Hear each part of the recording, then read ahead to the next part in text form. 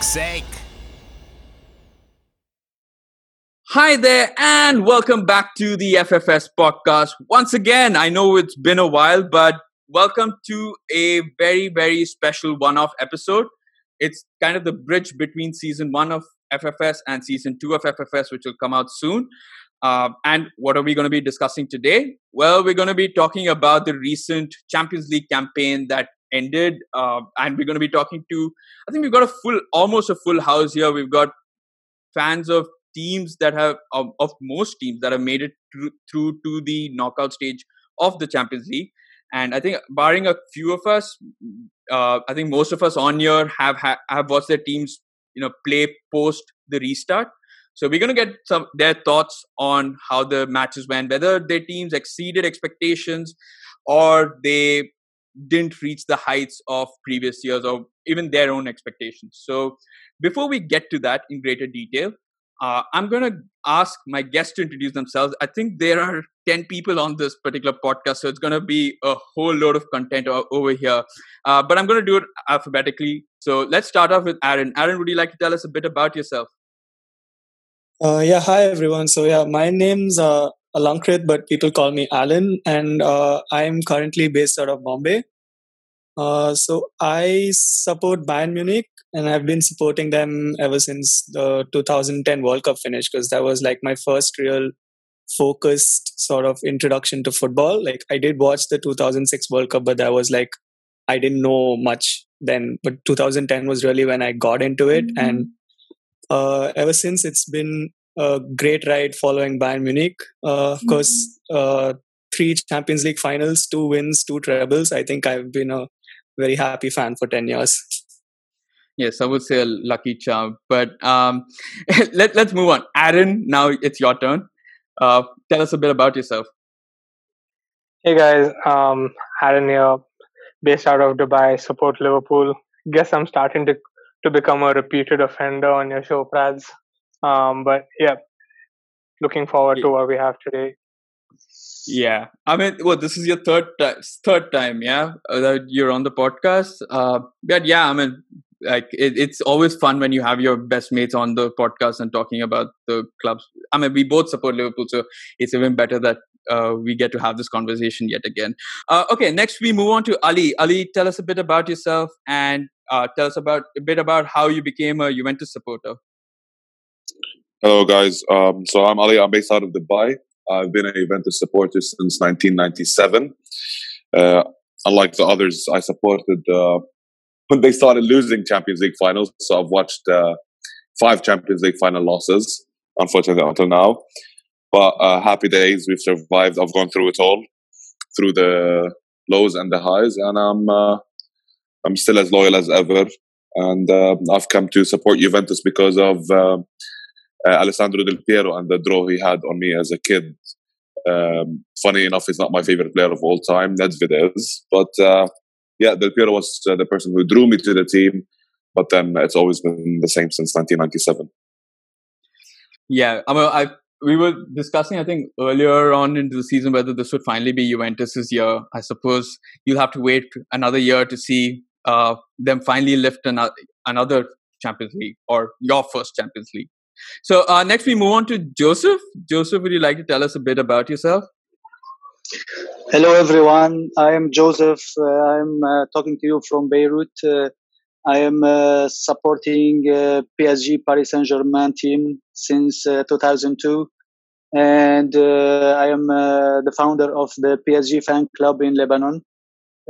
So we started a few members since maybe 2015. We made officially the fan club. We started 3 to 4 people, and now we are more than 100. Of course, this is because of our team is increasing in. It's getting back or not. Is getting in his place in the Europeans clubs. Of course, I am very proud of the results that we have made this year, especially in the final. We have reached the final. Of course, we still feel disappointed from the results, but it was a great game for us, and also the route of that we have reached the final is also fruitful for us. We are counting that our team will be doing much better in the coming years. Of course, every club in Europe has to think about what PSG can do. Perfect. Yeah. I mean, we'll come to the conversations a little later, but let's move on to Lois. Lois, would you tell us a bit about, I think, one of the dark horses of this tournament, Lyon. So tell us a bit about how you came to be supporting the club. Sure. Hi, everyone. Happy to be here. My name is Loïs. So, as you can hear, I'm from France. My family is from Lyon. So, even though I spent more time of my life in Paris than Lyon, I've always been a Lyon fan. My first game was in 1989, so a long time ago as a child. And even when Paris started more money and buying the bigger stars, of course, I could never change my loyalty. I am currently based in New York, and so I'm a member of the Lego NYC, the OL fan club that we have here in New York City. And yes, happy to be here and happy to talk about this amazing campaign for our team. Perfect. All right. And we move next to a Real Madrid supporter, Naeem. So would you like to tell us a bit about yourself? Hi, guys. This is Naeem here, as Patty mentioned. I am an ardent supporter of Real Madrid. I believe I became a fan around the Galacticos era, not the initial one, not the 1960s, but around the 2000s when the likes of Ronaldo, Figo came around. I guess that caught my eye and had me interested in the game. And I've been a supporter of Real Madrid ever since then. It's been, well, the initial stages of 2000s were quite disappointing, obviously. We were chasing that 10th crown for a really long time. But this past decade has been quite interesting in the fact that we've again risen to European glory. And it's been nice to be a Real Madrid supporter in the past decade or so. Yes, and I hope that changes in the near future. All right, Shehzad, obviously another Bayern Munich supporter. I thought it'd be best if we had two on here because it's only right given that you guys won the damn thing. So tell us a bit about yourself yet again.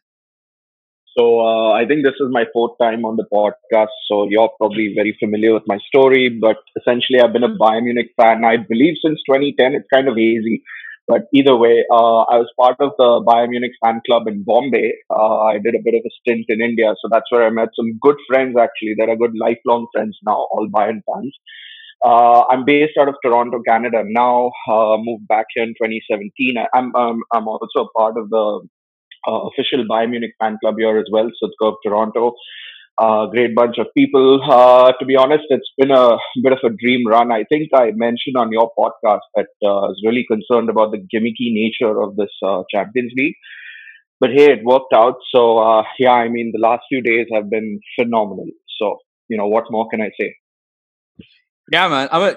You said you've been on your 4 times. I'm also getting a little hazy in terms of what everyone said during this entire, 100-odd episode that we've done over the past 1 year. But yeah, I mean, we'll get to that in greater detail. Let's finish off introductions first. So, Somyanil, let's get to you. And why don't you tell us a bit about how you came to be supporting Atletico Madrid? Yeah. Hey, guys. I'm Somunil and I'm from Kolkata. I'm the founder of the Peña Atletica de India, which is the only official fan club, Atletico fan club in India. And how I came about supporting Atletico, it's a long story, but I'm going to tell you guys in a gist. Back in India in 2009, the La Liga started broadcasting for the first time. So all my friends started picking up Barcelona and Real Madrid because of their favorite players there. But I was a huge Spain supporter, and all my favorite players got divided into both teams. So I took my time and watched the La Liga to see which team would I support. But man, it was the duo of Diego Forlan and Kun Agüero who stole my heart. From since then, I am a huge Colchonero fan, and it's been pretty highs and low for me during this decade. I have been supporting Atletico. Yeah, that's awesome. I think it was really, really difficult to find an Atletico supporter for this particular podcast, and I was always looking at Atletico supporters group, and there weren't really too many groups as such. Then I came across this word called Peña, and I was like, oh, you guys suddenly call yourselves that. So, that finally got me through to you. So glad to have you on this podcast, and we'll get to you in we'll get to your story in greater detail in some time. Let's move on to Vishal, who supports Manchester City, who were clearly the favorites, one of the favorites for this particular tournament, and has and to my and I'm sure even Aaron's gleeful joy was knocked out in unexpected circumstances. But Vishal, why don't you tell us a bit about yourself? Hey, thanks, Paddy. So for me, it was not unexpected. Although I'm a City fan, I think we've had a very yo-yo season, winning against some of the best teams and losing against some of the mid-tier teams. I got to liking Manchester City mainly because of the French national team. I used to be a goalkeeper for my school team, and I would usually admire Fabien Barthez, and that's how I started following the French team. And then Nicolas Anelka, used to sort of follow him a bit, uh, and then I think when Sven Goran Eriksson took over Manchester City, that's when I started to follow City a little more. Of course, everything accelerated when they bought Robinho, and so I can say that I've been a hardcore fan for maybe 10, 11 years, but I've been following City because of Anelka maybe from 2002. We can talk a little more about Manchester City's yo-yo season during this conversation. Nice to meet all of you, and appreciate you having me on, Paddy. Awesome. Yeah, we'll definitely. I think you hit the nail on the head with the term yo-yo. I think that's definitely something that Manchester City had some sort of this season. But yeah, let's move on to the last guest on this particular podcast, and that's Yogesh. Yogesh, would you like to tell us a bit about yourself and how you came to be supporting Napoli? Hey guys, thanks for inviting me. Pretty great to have a lot of different fans over here. So I'm Yogesh. I'm based out of Mumbai, India. I became a Napoli fan, I guess, somewhere around 2009, 2010. Probably because I read a lot of stuff around Edinson, the original three tenors, Edinson Cavani, Ezequiel Lavezzi, and Marek Hamsik. So those were like phenomenal three players that came to be at the club. And obviously, I was pretty lonely back then, but I'm like planned to start out a sort of group or something. So started this Napoli India Supporters Club back in 2011, and now I guess I'm in good company now. There are a lot more fans right now, and the season was not that great, but the future looks bright. Awesome. So introductions are completed. Thank you all for being here. I think it's definitely nice to have such a large contingent from all across the world. I mean, that's exactly why I started this podcast, to get people's opinions from all over the world. All right, so let's start off.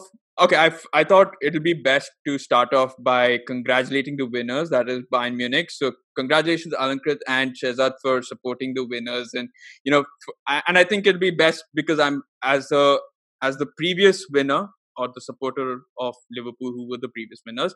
I'd like to hand over the baton to you guys and to welcome you to to number 6 in the Champions League trophy cabinet. So I'm sure you guys must be proud, but before we get to that, though, I'm going to play a short recording. It's basically my chat with a member of the RB Leipzig Mozambique fan club. Unfortunately, they couldn't be here today for this particular podcast episode, but I did ask them to send in a few recordings. I'd asked them certain questions. So let's hear from them first, and then we'll get back to, discussing Bayern and the other clubs. All right, so let's begin. Welcome, Roland, to the FFS podcast. Can you tell us a bit about yourself and about the RB Leipzig Mozambique fan club? Hello, greetings from Mozambique. My name is Roland. I came from Leipzig 30 years ago and I live near the capital, Maputo. Here in my house, I have the possibility to watch German TV. And so in 2016, when RB Leipzig qualified for the Bundesliga, I decided to invite some friends and to found the fan club to watch the matches together. Here in Mozambique, we have a special situation with former contract workers from Mozambique that worked in East Germany and returned to Mozambique in 1990. We are talking about some 15,000 Mozambicans that returned at that time. And so many of them, they know Leipzig, they know the region of Leipzig, Sachsen, and they can identify themselves with the club. So I decided to invest in a video projector and a smartboard and build a sports bar last year with a capacity of 70 places. And unfortunately, a heavy storm in October 2019 destroyed the roof. So actually, we don't have the possibility to, we don't have funds and don't have the possibility to recreate the sports bar and to watch the matches together. Wow, that's actually quite sad to hear. I hope things get better in the near future so that the club I think your fan clubs and your supporters can watch games together once again. But talking about the Champions League campaign, Roland, how would you rate this particular campaign under Nagelsmann? Did they exceed expectations given that they got past the likes of Atletico Madrid, who knocked out the previous champions Liverpool? So tell us a bit about what you thought about this particular campaign, UCL campaign rather. RB Leipzig played a fantastic Champions League campaign, and we fans are happy and proud. First, with the win of the group, without key players like Demme, Konate, or Orban, and then especially with the 2 wins against Tottenham. After the Corona break without Timo Werner, we kicked out Atletico and reached the semi-finals. So that is really, really more than we expected. Awesome. That sounds great. I just want to ask you one last thing, which is one of the major story points or talking points of RB Leipzig's campaign, post the restart at least, was the loss of Timo Werner since you sold him to Chelsea. There was a lot of debate as to whether he should have stayed with Leipzig until the Champions League campaign got over. So do you think that transfer, that loss of Timo Werner had a significant bearing on Leipzig's UCL campaign, or do you think that Nagelsmann was tactically astute and he knew how to get the best out of his players without having Timo Werner up front? After his transfer to Chelsea, Timo Werner was definitely interested to play for Leipzig. But there was no other way than to respect the wish of Chelsea and not to risk any injury. Since Timo Werner left, RB Leipzig showed a great team spirit, and so especially in the match against Atletico, but even against PSG. So I think we have reasons to believe in a great next season for RB Leipzig. Yeah, definitely. I think under Nagelsmann, the future is definitely bright for Leipzig. If this campaign is anything to go by, there is definitely a bright future ahead for these kind of sort of players, especially given that Leipzig is one team that is known to produce talent after talent year on year. So yeah, I guess I think that's all the questions we have for you, Roland. Thank you very much for giving your thoughts for this particular podcast. We'd love to have you on in future episodes and we can discuss Leipzig in greater detail. All right, so we're back now, live and with our guests on the podcast. So yeah, like I mentioned, I wanted to start with Bayern, but I think we should go a different route.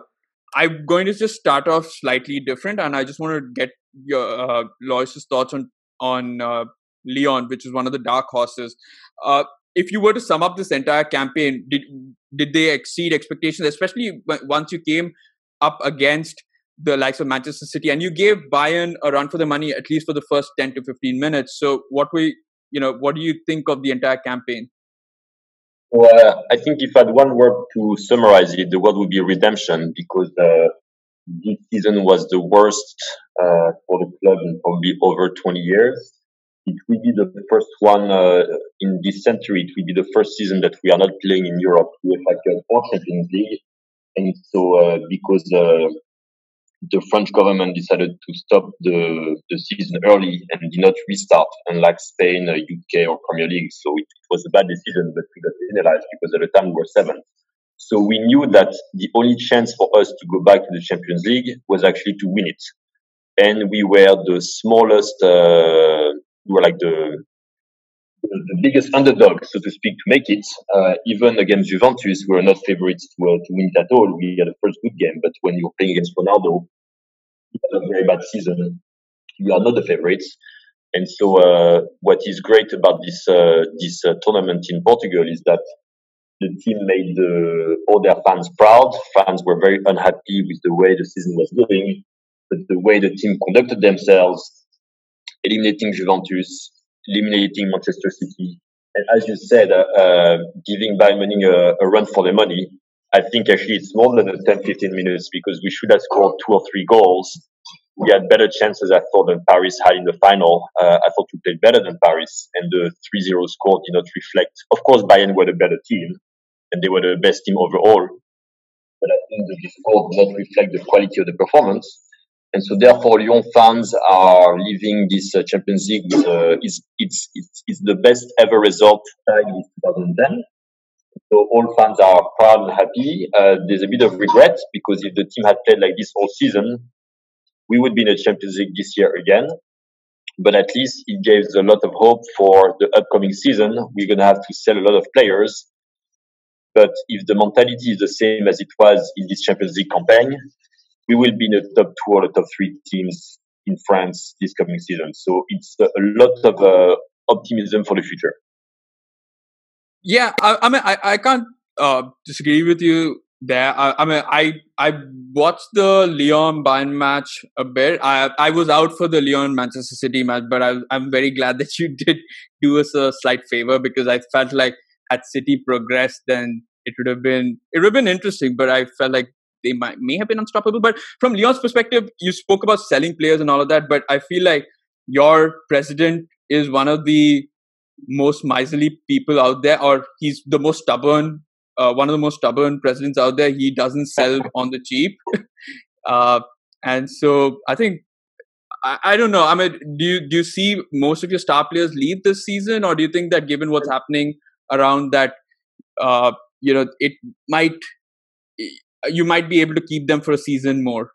I mean, I think we have 3 players that are very bankable. We have Memphis Depay, Houssem Aouar, and Dembele. So unfortunately, because we don't have any European Cup income this year, and we have to repay the stadium, I would like to hope we only need to sell 1. I think most likely we will need to sell 2. And I mean, the one who was the best European campaign was Houssem Aouar. He's a phenomenal player. I think until the Messi rumors started to spread, there was a lot of talk, or there was initial talk that Manchester City wanted to see him. I don't know if they can afford him and Messi, but if I had to choose as a fan who I would like to stay, it would be Houssem Aouar, because he's a playmaker. He's young. He was born and raised in Lyon, so he's a local guy. Dembele scored very important goals, but I think he's more about power than technique, and I think this is easier to replace. And Memphis Depay, so if I have to choose one that I would be okay with leaving, I would like to keep all of them, but the one I would regret the least would be Moussa Dembele. And Memphis Depay is a very unpredictable player, very exciting. He's coming back from torn ACL injury, so his form was not the best in the European campaign, but he scored a hat-trick last night in the opening of the league. So I hope we can. Unfortunately, I think the most likely to leave is Awar, but the one that the fans want to keep the most is Awar as well. So we'll see what happens. All right. So moving on now from Lyon, I want to get now back to the champions of the Champions League. That is Bayern Munich. So Alankrit, how's it feel winning number 6? And did you guys? I mean, were you fairly confident at the start of this Champions League campaign that you were you were one of the favorites? I felt like City was probably given the higher odds of winning, but I think once Flick came in and the performances you were showing, especially against the English Premier League sides, it was only it showed that this could really be, or rather, Bayern Munich would really be a threat to any other team that was going to face them. And we saw that. I'm disappointed because we were supposed to have a Barcelona fan in here, and I thought that it would have been perfect, but to have him on here and obviously tease him a lot. But tell us a bit about what you felt and where were you when they won the Champions League? Were you celebrating with friends? Were you at home? Yeah, just tell us a bit about that. So honestly, at the start of last season, like July, August, I did not even expect this season to be a good one, like because of everything that was happening before Flick joined. Like it was a very turbulent time for the club. So I was just like going to go with the flow. Like I was just expecting for the best things to happen. Of course, I knew the players had the quality to always be up there fighting for like every game, trying to come out on top. But I did not honestly expect an unbeaten Champions League campaign. So I think all of us really owe a lot for Hansi Flick and what he has done this season. Like it was a remarkable turnaround since November. So I was actually super relieved that this season actually happened because we needed this boost after last season. And until I think the Chelsea game happened, I still didn't expect us to go through to the finals. I was like still thinking, okay, we'll be there probably semi-finals, but it'll be a tough battle, especially if we have to face Real Madrid or Barcelona. But then after the Barca game, the quarterfinals, especially when the fourth goal went in, I knew, okay, like, serious contenders out here. We could definitely go get the trophy. And this was actually a weird year for me because usually I do try to watch most of the finals with friends or like at least people who I can watch it with. But given what's happening, I've actually been in isolation for about 2-3 months. So I was just watching it alone in my home. But I think it's one of the most memorable finals I watched because it had everything, like from seeing a good end-to-end Champions League game, and the last few minutes they were super tense. But I think if I had to repeat it once again the same way, I wouldn't even think twice about it. Right. And Shahzad, you weren't there when I asked Alankrit the same question. So tell us a bit about how it felt winning number 6 and where were you celebrating the Champions League victory? So I was actually at a bar. We have a dedicated bar for all our Bayern Munich games here. Of course, we followed all protocol, and I'm not being facetious with this, but we actually had an invite by RSVP only, and we had all our masks on. Like everything was taken care of. So we were watching it on this big screen, a nice projector. And actually watched all my games there, from the Barcelona game to the finals against PSG. To be honest with you, I wasn't expecting this run, so it was a bit of a shock. At the same time, it was extremely tense, but I also tried to balance it out with a bit of positivity, if I may, because at the end of the day, I just always had faith in Hansi and the boys. And I don't mean faith as in I didn't expect them to win. Even if they were, let's say they lost to PSG or the semifinals or whatever, I would still have been extremely proud of this team. To be very frank with you, I feel like generally when a team wins the Champions League, it could be the end of a cycle, or you're in the middle of the cycle at the peak. The weird part about this team is that they're actually just beginning to peak, if you ask me, considering the youths that we have and the signings that we made in Leroy Sané. So I was actually more excited about the future. As I said, I wasn't really looking forward to this tournament, but it's been such a great surprise. Like this tournament's just been a pleasant surprise overall for us. You've given credit to Hansi Flick and your team and everything. I think we have to give credit to Mr. Ojas for his unbelievable consistency and jinx protecting every goddamn tweet on Bayern football Twitter, right?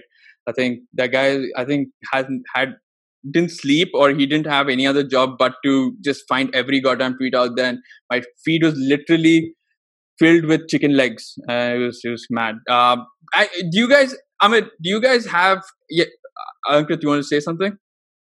No, I was just about to say that I think that's one of the best things that came out of Bayern football Twitter in the last 3-4 months, and I think even the admin joined in at one point. It was pretty hilarious. So to be honest with you, I mean, I think you guys probably know this, but Ojas is also one of my best friends in real life, thanks to Bayern. So we talk quite often, even outside of Twitter. And the Jinx Protector stuff just came out of the fact that we've spent so many games together, all the quarterfinals and semifinals against Madrid, when we used to expect things and things would just go haywire. So this time we just decided that, and I'm not taking any credit for the Jinx Protector. That was, I believe, his idea. I just joined in, but the idea behind it was to just not be arrogant and just let it whatever happens happens. So que sera sera, as we would say. So yeah, that was great. I think the Jinx Protector was one of the highlights of fan Twitter during this run. Yeah, definitely. And okay, I'm leaving this open to everyone out here on this particular podcast. Do you guys think that Bayern deserved it? Were they truly deserving of that Champions League? Did you have any other differing feelings that you felt somebody else was probably better, or they were lucky in any sort? I leave it open so anybody can unmute themselves and speak. I'd like to congratulate Bayern. I think they've had a phenomenal second half of the season, probably from the beginning of January, when it's been really, really good for them. And they've gone out and shown the rest of Europe how good they can be. With regards to, I believe it was probably Shahzad speaking, I'm not quite sure, but something along the lines of being at the beginning of the stage in terms of, teams usually win the Champions League when they're probably at the peak or towards the end of this thing. But isn't that also the similar case with Bayern? Like, I mean, I know there's youth in terms of Davies and probably the center of the park, but in terms of some of your better players like Lewandowski, and you've got Müller, all close to 30s, obviously, and not 30s, above 30s rather. Don't you think that would impact Bayern Munich going forward? And also, how much of an impact do you think Hansi Flick's management will have next season, now that the clubs sort of have an idea of the kind of game he likes to play?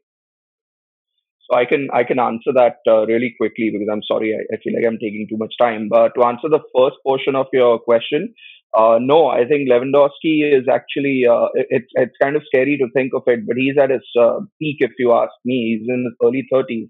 So, and he's in phenomenal shape. So I don't think his run's coming to an anytime soon. As far as Muller goes, I think Jose Mourinho articulated that well right before the Champions League, that people think he's old, but he's not really. He's in his early 30s, and people just think that way because he started his career really young. I believe at 17, 18 or whatever it was. So I think Thomas Muller still has a lot of gas left in the tank, and indirectly thanks to Yogi Low, because he doesn't play for the national team anymore. So if you ask me, that's a weird blessing in disguise. As far as the youth goes, I think we have some phenomenal talent in Cuisance, in ARP, and sorry if I'm getting some of these pronunciations wrong. We have Lucas Meyer as well, as a centre back who's loaned out to Darmstadt. So I think I would highly recommend a lot of people to look at Bayern's youth levels. Even I've been pleasantly surprised with what we've been able to churn out. So I think a lot of the gaps can be filled out. I mean, even if Thiago leaves for Liverpool, of course, no one can replace Thiago. But I think we're more than capable of, kind of filling in those shoes with a different bunch of players. As far as Hansi Flick, I don't want to spend too much time because I think we've spoken about Hansi in extensive manner. But of course, I think he can manage this team well. He will have a few challenges. It's going to be a grueling schedule as it would be for all other clubs. So I think rotation is key. But I think in the short sample size that we've had, which is mostly this year, I think he's managed that really well, and he's managed egos really well. So no, I still firmly believe that Bayern's actually at the beginning of its peak with its next generation and its current strong talent. So all right, okay. So let's move on quickly because otherwise our guests will just be listening all day long to Bayern. And I know there's a lot of Bayern talk that can happen today, but Joseph, let's talk about PSG because they were unfortunately the runners-up for this contest. I mean, I was watching the match with Aaron and Naeem, and Aaron, were you there as well? I think. I'm here. Yeah, no. And so we were and we were watching it, and then there were times where you would get to the final third, but the killer instinct to score was not there. And was that very frustrating for you, seeing the likes of Mbappe and Neymar kind of fluff their shots at the last minute? Because that was kind of the major difference between the two teams. One was really clinical. They had their chances, but they took it when it really mattered. Whereas PSG had chances, but unfortunately didn't really work out for them. Yeah. For me, if you want to describe or what happening, we were facing Neuer. We were not facing Bayern Munich. We were facing Neuer. This is a goalkeeper coming from the Galaxy, I think, because he saved his team. If you will ask him to repeat what he have done, I doubt that he will repeat it. The same thing happened with Lyon. Of course, we were saying while watching Lyon against Bayern Munich, we said, why the players of Lyon are not scoring? It's too easy to score. But when it's our turn, the same happened to us.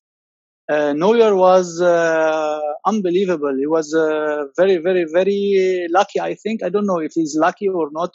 It's the correct word to say. But we had 5 chances. At least we should score 1 from the 5 because you are facing Bayern Munich. It's not a simple team. It's not an easy team. It's one from the biggest team in Europe. And you cannot have more than 3 or 4 chances during the game. So at least we should score. At least we should score 1. Unfortunately, we didn't. We were unlucky, if you want, or I don't know how to describe it. But at the end, we were in the final for the first time. I think we need some experience, and we start getting such experience. So in the upcoming years, I think we'll be doing much, much better. That's it. Yeah, and congratulations for Bayern. Perfect. And yes, Neuer, we'll come to that in just a bit because I really wish we had a Barcelona supporter here with us because we could have easily just made fun of the fact that Ter Stegen's not going to find a place in the German side anytime soon. But talking about the game itself, I felt like PSG did have a couple of decisions go against them. I think one was that penalty shot. I don't know, was it Mbappe? Somebody help me out here that they had. Yes. Then Mbappe. I think there was another one where I think it hit the Bayern Munich defender and went for a corner. It's a corner, obviously. Yeah. But from a corner to a goal kick, you never know what could have happened. But there were certain decisions that I felt may have gone against PSG. Does that add more frustration to you during the match? No, actually, this could happen during the game. We should not count on wrong decisions by the referee. We should count on getting the chances. At least we had 5 clear chances, but we didn't score. So why to look on the referee mistakes and not to look on our mistakes? So I don't think that we feel unfairness. No, we don't. We cannot think like this. It is our malchance, how to say it. We didn't have the chance to score. That's it. I don't think that it's a mistake of others. It's our mistake. So next time we should learn from this, and next time we should more strict whenever facing the goalkeeper. Joseph, you're a better man than many, man. I think if a lot of people would have simply just blamed the referee for blowing up the match and ruining your chances. I'm glad that you aren't putting the blame on the referee solely, and that you're looking at the bigger picture, and that is that you do need experience, and it is obviously a learning curve for your players at PSG. Does anyone want to add in anything in terms of what they thought about the match as the final as well? Yeah, actually, I think I wouldn't say that it was just PSG facing Neuer. Granted, they had 5 chances, but after the game, I think around Tuesday or something, I was looking at like this heat map and a bit of statistics, and it did feel like Neymar and Mbappe, they had the least number of attacking chances out of all the knockout games against Bayern. So the defense did do its job to a large extent, but I do get what he was trying to say. Like if you have 5 chances and one of it like towards like I think the end of the first half, Mbappe shot directly at the goalkeeper. Like that should have like that. I had my heart in my mouth at that point. So yeah, exactly.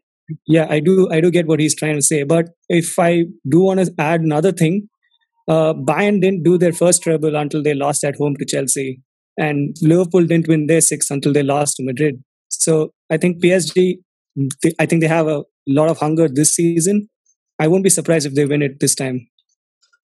All right, and anyone else wants to add anything in terms of Neuer or whether the let's go. Okay, let's go. Soumyanil, you want to talk? You want to say your thoughts first, and then we get to Ali. I just wanted to ask that PSG fan that did it. I know it really hurts a lot to lose a final, UCL final, but did it hurt that bit more that the goal came from a former PSG graduate? This is great from Koeman. Huh?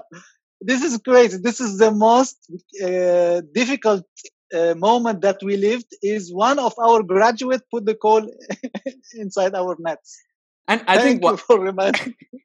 and it's especially a person that even I know a lot of Bayern fans don't rate at a high level, and I'm sure Alankrit and Shehzad may think the same or may not. But I mean, I know I've seen him get a lot of stick from Bayern fans itself. So for him to kind of come up with the winning goal, it was, and plus, yes, the fact that he was a PSG graduate and everything, academy graduate. So I mean, there's a lot of complexities to that goal, I would say. And Ali, let's get your thoughts first before I move on to Shehzad next. Sure. So first, a few things. First, Joseph, great sportsmanship. I heard you're from Beirut, so I hope you and the family are all right, given the circumstances there. To be very honest and to comment on the game, I think you did come against a strong Neuer, but the finishing was very careless and it wasn't clinical, and that gives credit, again, not taking credit away from Neuer, but the profiles of the forwards that faced him, whether it was Lyon with Depay's chance or with Neymar's chance in PSG, I think the players themselves should have done better. And I think the main blame is on Tuchel. When you need a player in the area to sit between Boateng and Soule, yet he insisted on getting Choupo-Moting instead of Mauro Icardi, knowing how deadly Mauro Icardi can be inside the area. That was a shame. I think Neymar put in a lot of his effort. It was one of the few times that I saw an honest and sincere Neymar play and put in that great effort to win the game. But I think Tuchel is to carry the blame, and there's a great manager. For me, he's the best, who can come and probably win it for you. He's available, and you guys should. I think management of PSG should consider signing Massimiliano Allegri. That's it from me. Awesome. And Shehzad, you wanted to say something as well. No, I just wanted to say that full disclosure, I constantly abuse Kingsley Coman because he frustrates the hell out of me. Yeah. I abused him before the finals as well, but I thought it was the right decision to start him instead of Perisic just because of the impact it would also have on Fonzie at the back. So I thought that was a very gutsy move by Flick that may get overlooked, but yeah, I mean, and commiserations to the PSG fan. I thought you guys had a great year, but I wouldn't put my head down. You know, you guys probably have great things for the next year ahead. Yeah, okay, thank you. Yeah, I just want to add on to that Coman point. I think a lot of Bayern fans give him stick because we've seen him perform at a certain level and then we just don't see it anymore. And I think we expect a lot more from him. It's not because he's not a bad player. It's just that we've seen him do some things that are like phenomenally great, but he's not hitting those levels anymore. Definitely. Okay, let's move on to let's move on to Napoli because that was one of the earlier teams that didn't make it through to the quarterfinals. Yogesh, you know, given the Barcelona side that you were facing and given what happened in the semi-finals, were you slightly let down that your Napoli side couldn't take over? Couldn't conquer that Barcelona side? Yeah, definitely. I'm like, there was more regret after we saw Barcelona getting destroyed by Bayern than I'm like when we just lost out. I'm like, it was going to be very difficult. We held them to a 1-1 draw at San Paulo before the lockdown happened, and as the league form was picking up after things football restarted, so we were pretty confident. But I'm like, it was the tale of the entire season. I'm like, we created so many chances, we dominated virtually the entire second half of the game, but we just couldn't finish our chances, and that's probably where we got caught up. And sure, like after seeing Barca getting like completely humiliated by Bayern in that manner, I'm like, it's also possible that if Napoli was to face this Bayern side, and like something more disastrous would have happened. So it's surely a bittersweet result, but yeah, like there was the league. This time we finished seventh in the league. So only the cup competitions we won the Coppa Italia. So the cup competitions were the only respite, and I would say like Napoli performed pretty good, I would say, in Champions League. But I'm like, let's see what happens next season. I'm like, oh, we have got a bunch of new players, and as I said earlier, I'm like, it definitely looks like we would have a pretty good run in Europa League this time. Definitely. And let's move on to the Italian counterpart, that's Juventus. Ali, obviously there was, you know, you were playing Lyon. It was, you know, it was the game was in the balance, right? It wasn't really that one team was totally dominant over the other, and it could have gone either way. But were you heavily reliant on CR7 to take you through? And I had this conversation earlier when I spoke to Ahmed about Sarri and all of that. So what did you feel? Did you feel that he was kind of hoping that Ronaldo would pull you out from the depths of misery yet again? So I might sound cocky, but to be realistic, Lyon should have never ever been a challenge for a side like Juventus. And it's not because we have Cristiano Ronaldo or other than that. It's just the historical factor. To be very honest with you, I think 70-80% of Juventus fans didn't have any expectations knowing that we've signed Maurizio Sarri. Listen, at the end of the day, it's very easy to come and analyze a game, but this was long coming. And we did our job. We got that goal. They got a ghost penalty. We got a ghost penalty. It was just a shambolic overall showing from everyone, from the players, from the referees, from the management. And I think there was only one person who was sane out of everyone. It was Rudy Garcia, and he got the result at the end of the day. Whichever way he got it, he ended up getting that result. He ended up having a very decent campaign in the Champions League. Not expected from Lyon, but I think they should raise their heads. They should be happy. They were a very good side. They deserved to be to be where they to get where they got. You know, they came against Bayern Munich. who were just out of this world post lockdown. But I think we had to run through this mistake period, through this. Listen, to build after Massimiliano Allegri, someone who can read the game, who can change it in a second.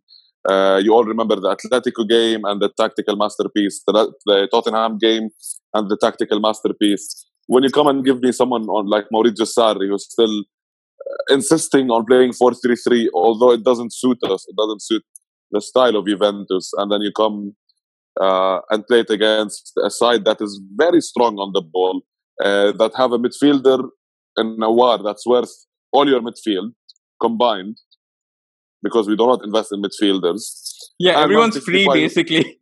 Everyone's free there in your midfield. So, like, it's not about just being a free midfield. I mean, Bentancur for me is one of the best talents in the world right now. Given his age, he's 22. He's been a starter for Argentina and Boca Juniors since he was 18. But then Matuidi is out of gas. I can mention the names, but it's not. Again, you come up, you want to win the Champions League. Look at the teams that have won it. Look at who they had. Bayern Munich, they had Thiago Alcantara and they had Leon Goretzka. And look at even Goretzka, how well he developed. He became into this macho beast. You can't come and compare again. You can't come and compare the likes of out of gas Matuidi. These are people I really like. I really respect Matuidi, Khedira, Ramsey. We got him, but it's not. We don't play him as we say centrocampista. No, he's playing as a central midfielder. That's not his position. He's a number 8. He's better behind he's behind the forwards. He's better in that connection. So I think Rudi Garcia knew that. He did watch us in the league. It's obvious that he did his homework, contrary to Maurizio Sarri, who didn't do any homework, who said, you know what, I'll come and I'll depend on Cristiano Ronaldo. And unfortunately, it's been like that throughout the season. Dybala, Cristiano Ronaldo, and De Ligt have been the guys who were saving us in more than one game. Of course, that doesn't take away from Szczęsny's performance. But then again, Maurizio Sarri wasn't really the manager for Juventus, and we realized it right after the Lyon game. I think it was realized back in March, but then we said Juventus is not the kind of club that like to fire mid-season or sack a coach mid-season. And that's why they told him, you know what, finish the season, get whatever you can get. And I think the team gave Sarri the league title, not Sarri gave the team the league title. It's just, again, we're now in the rebuilding phase. I'm positive about what's happening next season. I think we're taking Juve and Bayern Munich always have this mutual respect. Rummenigge and Daniele are very close friends as well. And they have this mutual respect. And they have also this kind of mutual management style. And I think we're learning from them. They got Hansi Flick, someone who really understands what it is to play for that logo. And we got Andrea Pirlo as well. We got Igor Tudor. For people who don't know who Igor Tudor is, he's one of the hardcore Juventini. He's a player who plays by heart. So I'm just hopeful that we're going to see more heart from the team next season with a few signings.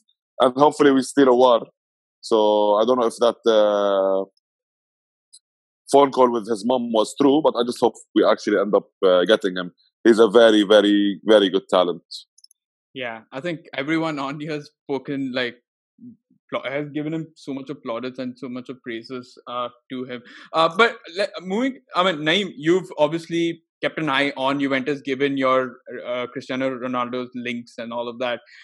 Plus also Real Madrid, we saw, you did have some sort of hope that they would get past Manchester City. But let's focus on Juventus a little bit. So do you agree with what Ali had to say? Yeah, so like as you mentioned, I'm obviously not a fan of Juventus per se, but I'm a big fan of Cristiano Ronaldo. So I've been keeping a close eye of how Juventus have been playing. And I really enjoyed watching Juventus the season before when they were under Allegri. The flow of football, the way they played the game, it's quite entertaining to watch. There were certain key factors where I felt where they needed to bolster the midfield probably with faster legs. And this is something that I thought last season as well. And then this season with their choice and trust in Sarri, I thought there were going to be some sort of midfielders brought in who would support the kind of football that Sarri plays, which is Sarri ball. But unfortunately for Sarri, I guess what Juventus had in mind and what he had in mind were not the same thing. Probably when he made the move to Juventus, he thought he would get the backing from the board to get the kind of players he wanted. But that didn't turn out to be the case. And for the remainder of the season, as it turned out, it was very frustrating to watch because the kind of football that Sarri wanted Juventus to play, they just weren't used to playing that kind of a game. It's like basically you go into Barcelona and tell them play the Real Madrid way, like you play counter-attacking football, or you kind of play like this high-pressing football without keeping too much of the ball. It's very direct, which is not in Barcelona's blood to do so. So it's kind of like doing that, and when those two mix don't really mix well, it kind of leads to a very poor kind of football, which no one really enjoys. Not the coach, not the players, and definitely not the fans. So yeah, I mean, the entire season that I've watched, I've seen glimpses of partnerships between Cristiano and Dybala that have been interesting to watch. But overall, just watching Juventus has been a very frustrating experience because I thought the flow of football was very poor. It's very important to point out. I think it's not Juventus's greatness this season that got them that title. I think their rivals were sort of late onto the scene in terms of hitting top form, which kind of led to Juventus's title this year rather than their brilliance. Okay, trust me. We gave them a lot of chances, but they don't want to take it. Yeah. What can we do? We were trying to do some charity. We were trying to do some charity work, and they weren't taking it. Yeah. Of course, at the end of the day, and I'm very honest about it, I'd lose the league title to any team other than Inter Milan. So right. If it was Napoli, if it was Lazio, you won't win the league title forever. But if I'm to lose it and to get this broken run, definitely not to Inter Milan. So I'm just glad that we sealed the title and then we lost the last two games just to show them that you were 1 point away. It has right. this sweetness to it. And it's quite interesting that you were brought this point about. Can I cut off? Sure. What about Atalanta? They were brilliant. I thought Atalanta was simply brilliant this year. The way they played, the kind of football they played, especially considering that they are in a league like Serie A, which is basically known for its defensive achievements more than their attacking brilliance. And that is something what Atlanta managed to achieve this season, which was quite interesting to watch. So I really enjoyed watching Atlanta's run in the Champions League. I didn't watch a lot of them in the Serie A. That's the reason Atalanta didn't go through. Yes, it's admirable what they did and what they were able to achieve. But that's again when you come up against teams that can defend, and PSG can. I'm not saying they're a great defender. They're the best team that defends, but they can defend. They have Thiago Silva, Kimpembe, who's a very good talent. And you do not defend, and then you're trying to play a high line against the likes of Mbappe and Neymar. No chance in hell are you going to beat them. And I think they just needed to find that balance. Gasperini coached Juve. I watched him coach Juve. And this school of thought doesn't belong to... It did took PSG till the injury time to score those goals. But it's not like PSG were sitting... Not like... Sorry. I was saying that Atalanta did a pretty good job. It's just that they were out of gas at the right moment. Not just that, but it's not like PSG were not knocking on the door since the first minute. Yeah. PSG were the better side. Yeah, were the better side throughout the whole game. Again, it's admirable what they did. Again, they're amazing, but they were being hammered all the game. A small fluke in the defense gave Pasalic the ball. They're a clinical team. Atalanta, beauty of them, they're a very clinical team. Again, I'm not taking anything away from the great work they've done. Their wage bill is 1/10 of what Neymar makes. That's a fact. That almost. They don't pay salaries. But what I'm saying is that this is the Champions League, and we have two Bayern Munich fans here, and they can tell you they did not only win it because they were the better team, but because they were the stronger team in every single aspect. Defensively, their weakness is defense, but they were better than the majority of the teams. Offensively, the best. keeper, the best available in the Champions League knockout stages. So it's a mixture of things and a little bit of luck. It's not luck and then this is the Champions League. The beauty of the Champions League is that you have to be there. You have to have a strong team in all the thirds. That's what unfortunately Atalanta don't have, and they cannot reinforce to have it. But the exit of Atalanta did really hurt me as an Athletic fan, because it totally reminded me of the 2014 UCL final, and in that stadium too, Estadio da Luz. Yeah. Oh man. I'm sure you'll be more familiar with the last minute kind of winners. All right, so I want to move on to Real Madrid and Manchester City. So Vishal and Naeem, you guys can unmute yourself because I want to talk to you guys about. Pradeep, I just have to. I need to go. Sure. I think I've said everything I have. Pleasure to meet you guys. Thank you, all Ali. the best. All the best to everyone. To you on your podcast, and hopefully to many more to come. You have my number. You can reach out whenever you want. Definitely. And we'll catch up soon. Forza Juve. Yes. Ciao. Yeah. Ciao. See you. All right. So Vishal and Naeem, you guys obviously battled it out in the first match of post restart. What did you guys make of it? And give me your thoughts. So Vishal, were you fairly confident? And even Manchester City's campaign, right? We'll get to that a little later, but I just want to talk both of you guys here. So, were you fairly confident going into the match that you would, you had a 2-1 lead over Real Madrid, so were you confident that you would keep that lead? No, so honestly, I think one of the biggest concerns for us this year has been the defense. And I think going into that match, it was very unsure who Guardiola would play at the defense. I think if you watch the match closely,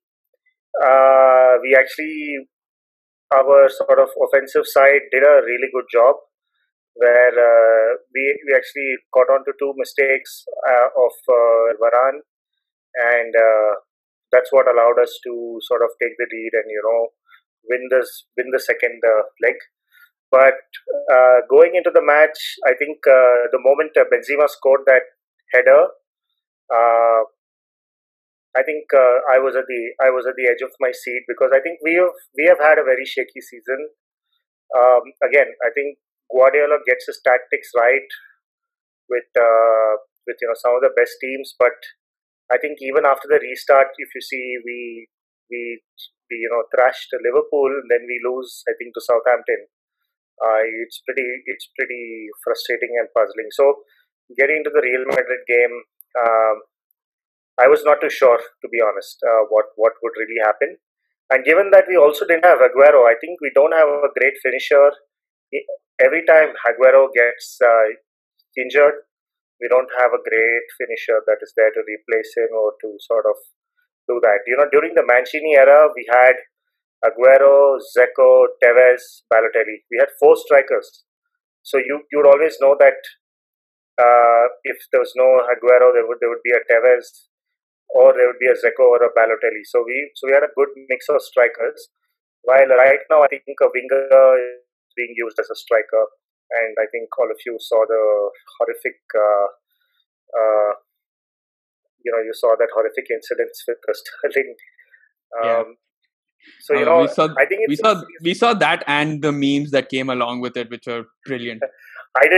I'm not on most of the social media. I'm not on most of social media except for Instagram. So I didn't really come across too many memes personally, but I'm sure there would have been a few million of those out there. I think even Gabriel Jesus, if you saw, he had 1 or 2 good chances, in the match against Lyon, and of course Lyon played extremely well. They also capitalized on some mistakes that we made. But again, coming back to the Real Madrid game, I think without Aguero, it was always,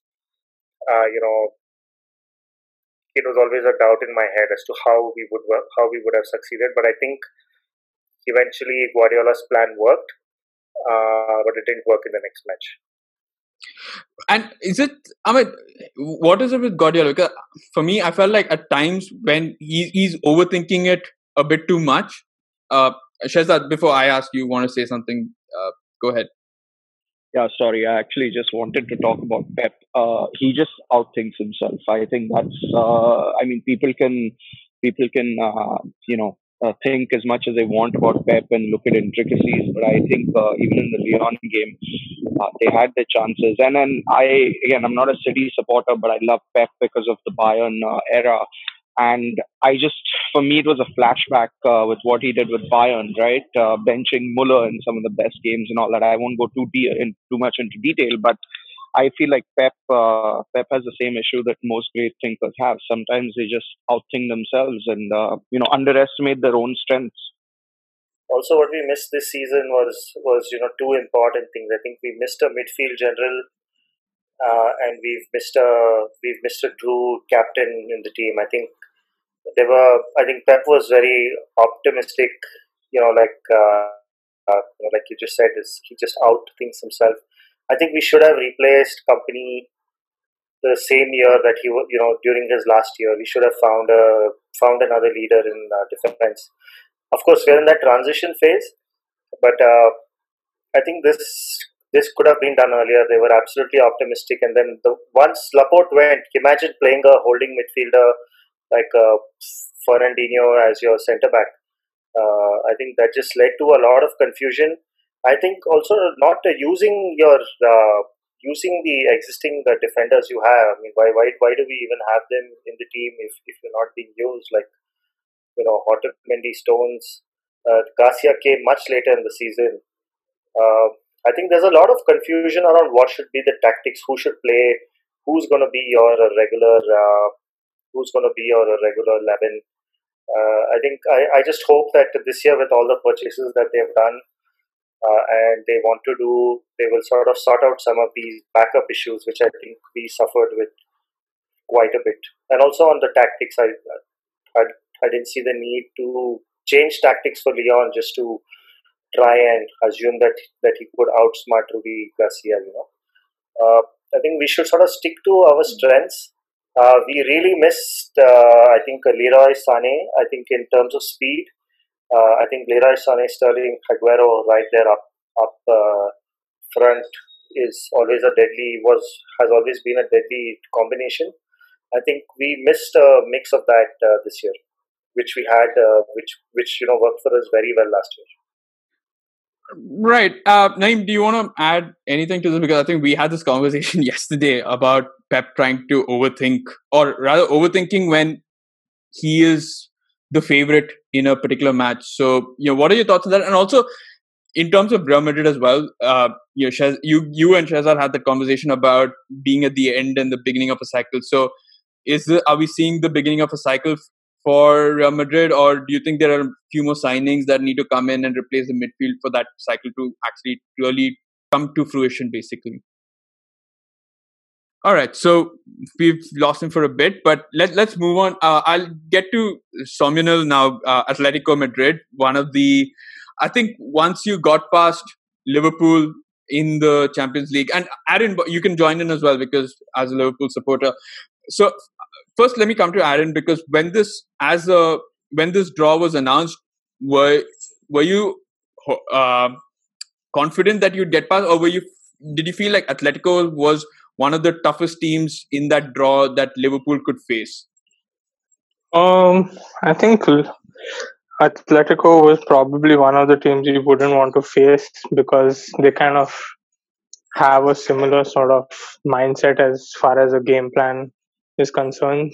They're as mentally tough, if not tougher, than the players at Liverpool, and they have the same fighting spirit and never say die attitude. So it was always going to be a tough game. Liverpool have shown in the past that they do struggle against teams that are dogged defenders and stuff like that. So always knew it was going to be a tough game. I think we would have probably been more comfortable with a team that was a little bit more attacking.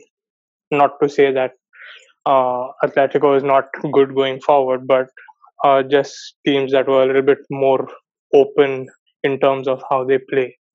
So yeah, I was not entirely surprised when we did eventually go out to Atletico Madrid. I mean, it was always going to be stiff competition there.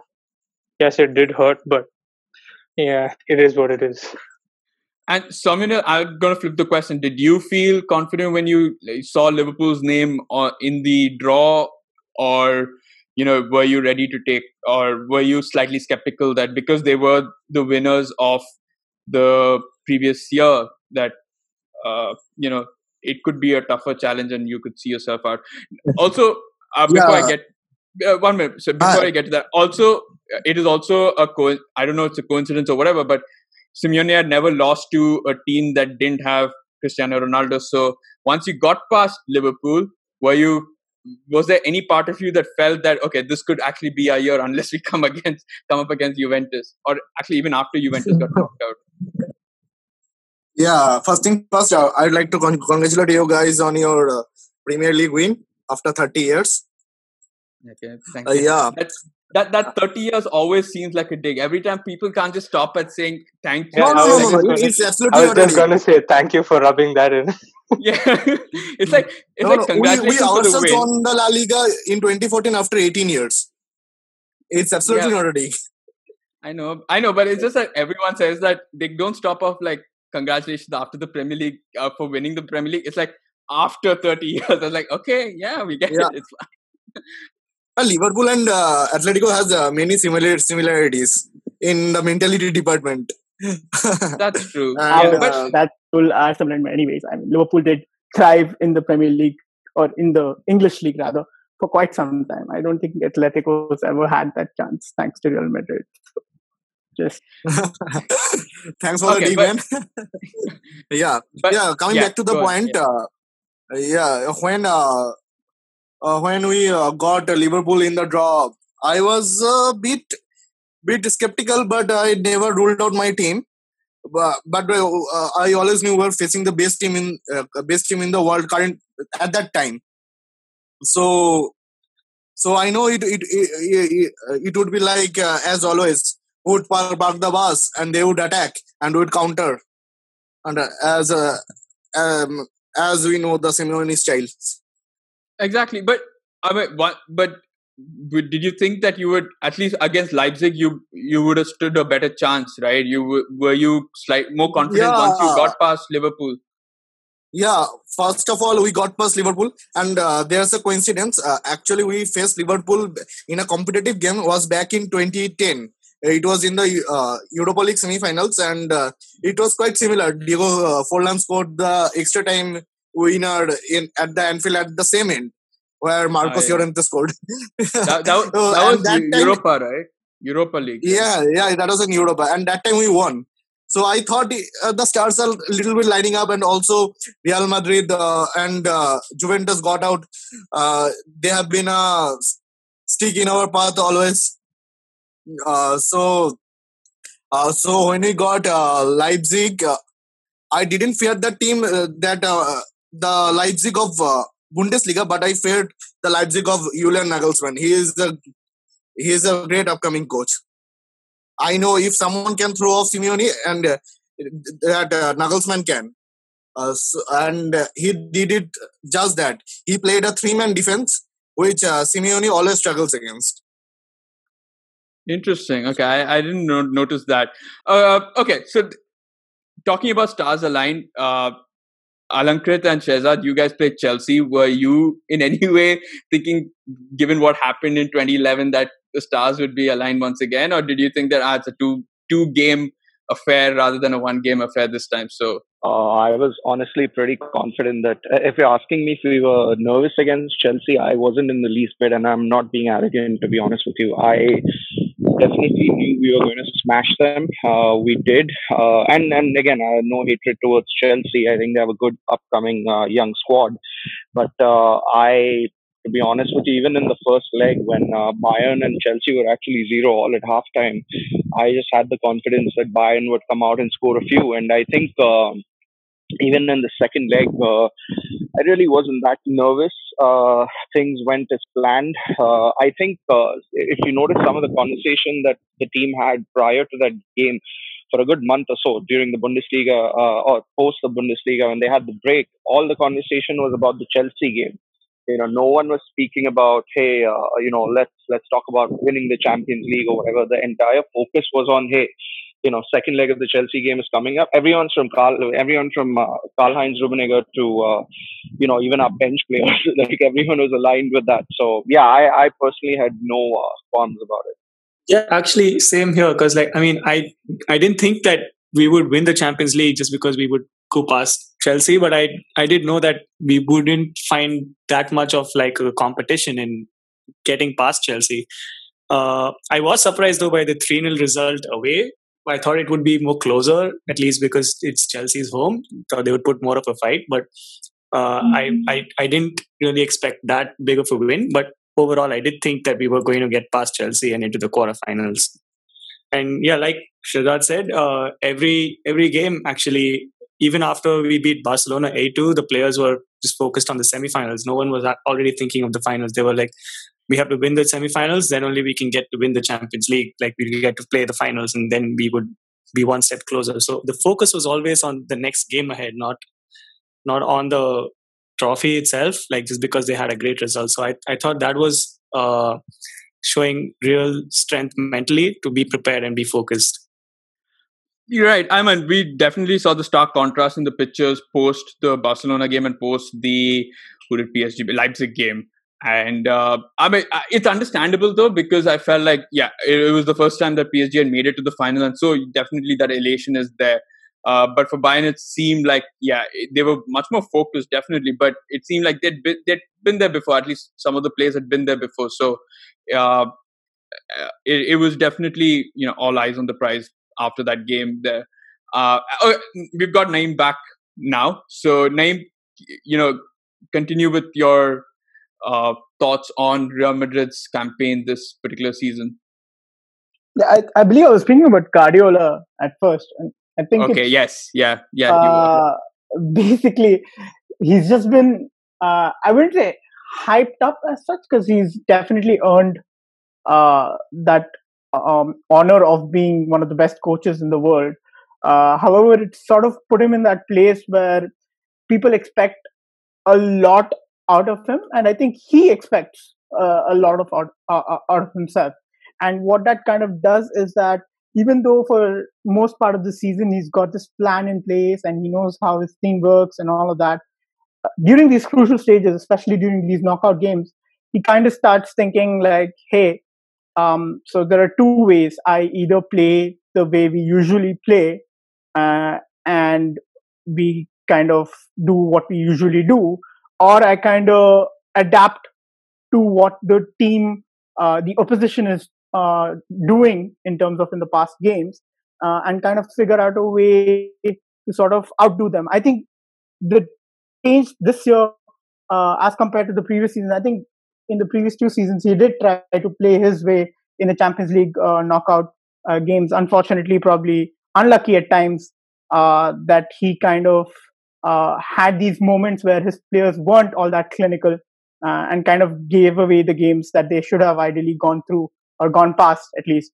This year, however, he kind of switched his tactics. I believe that's what he did.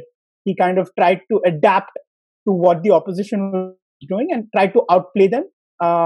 And in doing so, probably played into Bayern Munich's hand, basically. So I guess it's the case where, sorry, Lyon's hand. I'm sorry. I was wondering where. No, in Lyon's hand. And I'm credit to Lyon, because Lyon had a game plan and they stuck to it throughout.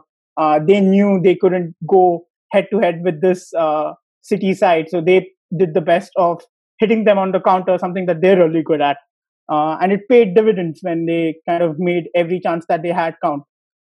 So yeah, I mean, I think it's just the fact that Guardiola always overthinks himself, sometimes in the systems that he already has in place, and sometimes in trying to figure how he can outdo the opponent, rather than in the fact that, hey, let me just stick with this team and let me just stick with these players and I believe they'll come through. I think sometimes that's what it is. It's like you sort of morale boost your team and then they sort of go about doing their business because they've done it throughout the season, and then that sort of comes through. I think that's something what Hansi Flick has managed to do this season with Bayern Munich. I think that's what City actually needed this year more than anything else. I think it wasn't a tactical rethink that was required in the Lyon game.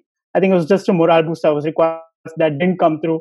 And unfortunately for him, yet another Champions League disappointment, which continues to happen. I guess I'm not quite sure if people would think otherwise.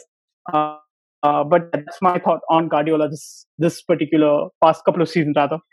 And with regards to Real Madrid, well, I wouldn't say I had the biggest of expectations this year. I always knew there was a rebuild coming in with the kind of players we have in place, and obviously Cristiano Ronaldo leaving didn't really do too well for us in terms of, yes, it got in a lot of money, but hey, we've lost a player that gave us about 40-50 goals a season, so that's quite difficult to replace, especially if you don't have the right player in mind that you want to bring in to replace. I think Mbappe was the only other player that I could think of. I mean, all due respect to Hazard, and I really like the guy, but I think he's still quite towards the closer part of that 30 that I didn't really want. I didn't want a player around that age to come in because I thought Real Madrid, with the whole philosophy, was looking at the future.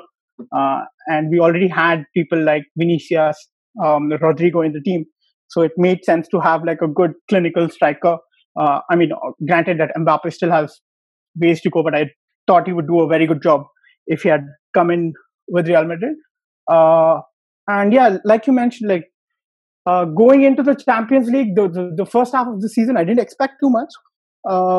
I mean, we did fairly decently, I suppose, to get to the knockouts.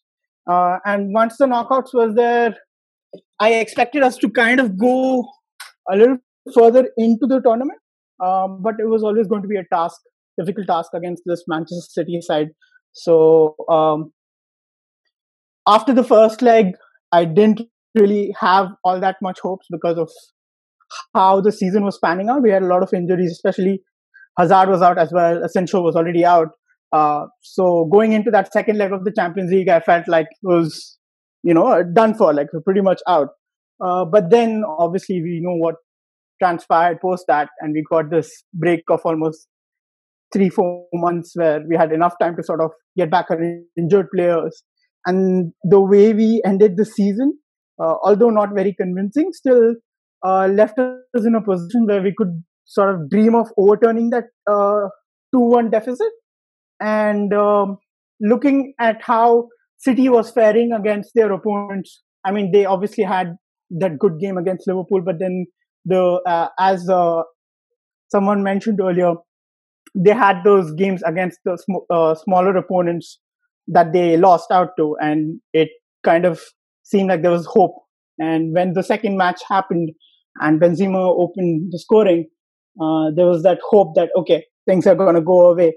And unfortunately, some of our best players didn't turn up on the night. And obviously that error from Varane was a very costly one. But I was still very decently happy with the season because we did win the league title. And considering that I didn't expect too much out of the team this season, I was quite a happy Real Madrid supporter, I believe, towards the end of the season. But okay, fair enough on that. But the other thing I had was you and Shehzad mentioned, the start of a cycle and the end of a cycle. You mentioned when you won the third in a row that it was an end of a cycle because some of your players were in the 30s and Ronaldo was going to leave, all of that. But I mean, you didn't know Ronaldo was going to leave, but he left. But now are you seeing the start of a cycle, or do you think there are a few more pieces of the jigsaw puzzle to be added in before you can actually see that start come to fruition? Right. So, yeah, it's definitely a start of another cycle. We still have like about 2 or 3 pieces. I would love to see Awar come into this team. I doubt that would happen. Everybody wants Awar. The guy can only go to one club, man. I know. I'm pretty sure even Liverpool want Awar, but I mean, I was quite impressed with the kind of season he had at Lyon and the way he played the entire season and the kind of dribbles and how he got out of those tricky areas. It was quite interesting to see, and it would be someone who would be a worthy replacement for Modric is what I believe. I mean, obviously we have got Odegaard coming in back into the squad now, and hopefully he will sort of carry over that role and move into what was expected of him when he was brought in at the age of 15 or 16. But to be honest, I'm not quite sure how well that is going to go. I really hope it goes well. But I would like a player like Awar within the team to sort of get us out of that midfield areas, especially against these high pressing teams, because there's so much. I believe we are one of those teams that enjoys having the ball, but in a more quicker pace than what Barcelona does. Obviously, it's more direct. But I guess the moment we have fewer touches, we kind of start panicking, which always happens with our defensive line, because it's not the best when Ramos isn't around. But yeah, I mean, we definitely need someone at the back to sort of give backup to Ramos. I mean, we have Militao, I think, but we need just one more centre back probably. We've got a very good left back in Mondi. I think he's quite promising. Right back, Carvajal seems decent at most right now. Probably need a backup. Maybe I'm sorry, forget the name of the person at Bayern Munich right now. Our defender, who's the right back, temporarily on loan in Bayern Munich. I'm guessing we might. Odriozola, yeah. Odriozola, yeah. Bayern will love to give it back. Love to give him back. Yeah, but I mean, loan signing in a long time. Just won 3 trophies. Yeah, right. Man. He won 2 leagues. Yeah, he won 2 leagues and 6 trophies. Yeah. But this is the start of a cycle. I expect this team to do better. Not this particular season, but I would expect them to do really well from next season onwards, because that's how it was when the second Galacticos era began, around when Cristiano Ronaldo, Kaká all were brought in, and there was a lot of expectations placed on that squad, and it took them about 2 or 3 years to sort of settle in and kind of understand each other and get that flow of football. Obviously, there were multiple coaches coming in as well. But I think once that core understanding of the team is there, then it's kind of set to take you forward. And I think Madrid should be ready to be in that place by next year. So I do have one question though. Like you were talking about the right back slot. How do you feel about selling Hakimi now, given that he had such a phenomenal year in the Bundesliga? I think he was one of the best right backs there. I think he's had a phenomenal season, most certainly. But I think Carvajal still remains our number one right back, and it would be not okay to get Hakimi back in and then sort of keep him out of the more amount of games that's there. I think that was the key factor in sort of letting him move on. And I believe Zidane also doesn't entirely trust Hakimi's I mean, granted, he's a very good footballer and in his own right, but I think that's not what Jesus is looking for right now. So there's no, I don't feel like we've missed out I mean, he's a very good player, but I don't think it's like, whoa, shit, we should have held on to that guy. Like, I don't think we're gonna miss him too much, to be honest. Sorry, not to cause a lot of confrontation. I think it's been a very nice chat, but I think Madrid did make an error on Hakimi, so I'll kind of disagree there. Okay, so okay. Actually, let me kind of cut in here because I think we're going to run out of time again. So let's move on to this. We can discuss this another time when we're talking about the new season and transfers and all of that. But talking about the upcoming season, Alankrit and Shehzad, you guys are going to be defending the title. So are you going to what are you expecting from next season? The more of the same, or obviously tougher challenges ahead? Personally, I think it's going to be a tough season. Like we saw last year, where we had like at least 3 teams fighting for the title, at least for the large parts of it, until Bayern just like steamrolled towards the end. But I think this year is going to be another tough year, at least for the large parts of it. And I think Leipzig are going to be our biggest rivals challenging for the title. They've actually grown really well, and frankly, I think I actually mean the Champions League title. So Okay. Yeah, I was Sorry. like, Leipzig would be the closest competitor. I was like, wait a minute, something doesn't add up there. But I mean, from a Champions League defending the title, we'll come to the season later on. But yeah, just the Champions League. Yeah. I definitely think we'll still be up there, at least the final four. Then after that, you never know, because Champions League reverting back to the original 2-game format, so there's more chances of the away goal rule and everything. So you never know then. But I definitely think we're going to be in the final four. Hope to make another final and probably lift the 7th one, equaling AC Milan. But yeah, we'll see how it goes. And Shazad? So, to be honest with you, my main focus is actually on the mentality of the club, because I want Bayern Munich to have that same killer mentality that Real Madrid has had, right? Because post 2013, the club came out and said, oh, the Bundesliga still takes priority. And don't get me wrong, obviously the Bundesliga does take priority, and it should. But I want Bayern to kind of step up and say that, hey, the Champions League is our priority as well. So, regardless of the outcome, I mean, if they don't win next year, I wouldn't really be that disappointed. But I want them to at least aim for it. I want them to have that killer mentality. And to be honest with you, I think next season is going to be a grueling schedule for all clubs. So I don't think it'll be that easy. Having said that, again, I'm more keen on, I think they could still make the final four. But again, it's too early to say. I just want them to have that, that cutthroat mentality that we are Bayern Munich and we can still go out and, retain the trophy. Definitely. Yeah, it'll be interesting. I think there will be, like you mentioned, that the schedule will be the biggest obstacle for most teams here, because we don't know the two-legged thing. Depends on how borders open and how they play about. But yeah, it'll definitely be interesting. All right. So I guess that's about it for this special episode. It's been, I think, more than an hour and a half. So thank you all 10 of you, whoever's been here, for being a part of this podcast. It was a pleasure having you on here and giving your thoughts. I look forward to talking to each one of you, with each one of you in greater detail about your specific club once we start with season 2 of FFS. That will be in September sometime. But thanks, Joseph, Aaron, Alankrit, Naeem, Shehzad. It sounds like I'm reading off a Patreon list here. But thank you all for being a part of the podcast episode and giving your thoughts. It was a really entertaining Champions League campaign, and we can't wait to get back to that. Thank you. Thank you. Sure. Looking forward to it, to do more podcasts with you. Definitely. Yeah, definitely. It was a great experience. Look forward to more. Thank you so much for having us. Yeah, no problem. Thanks, Naeem. Thanks, Alankrit. Thanks, Daddy. This was fun as always. So, look forward to more.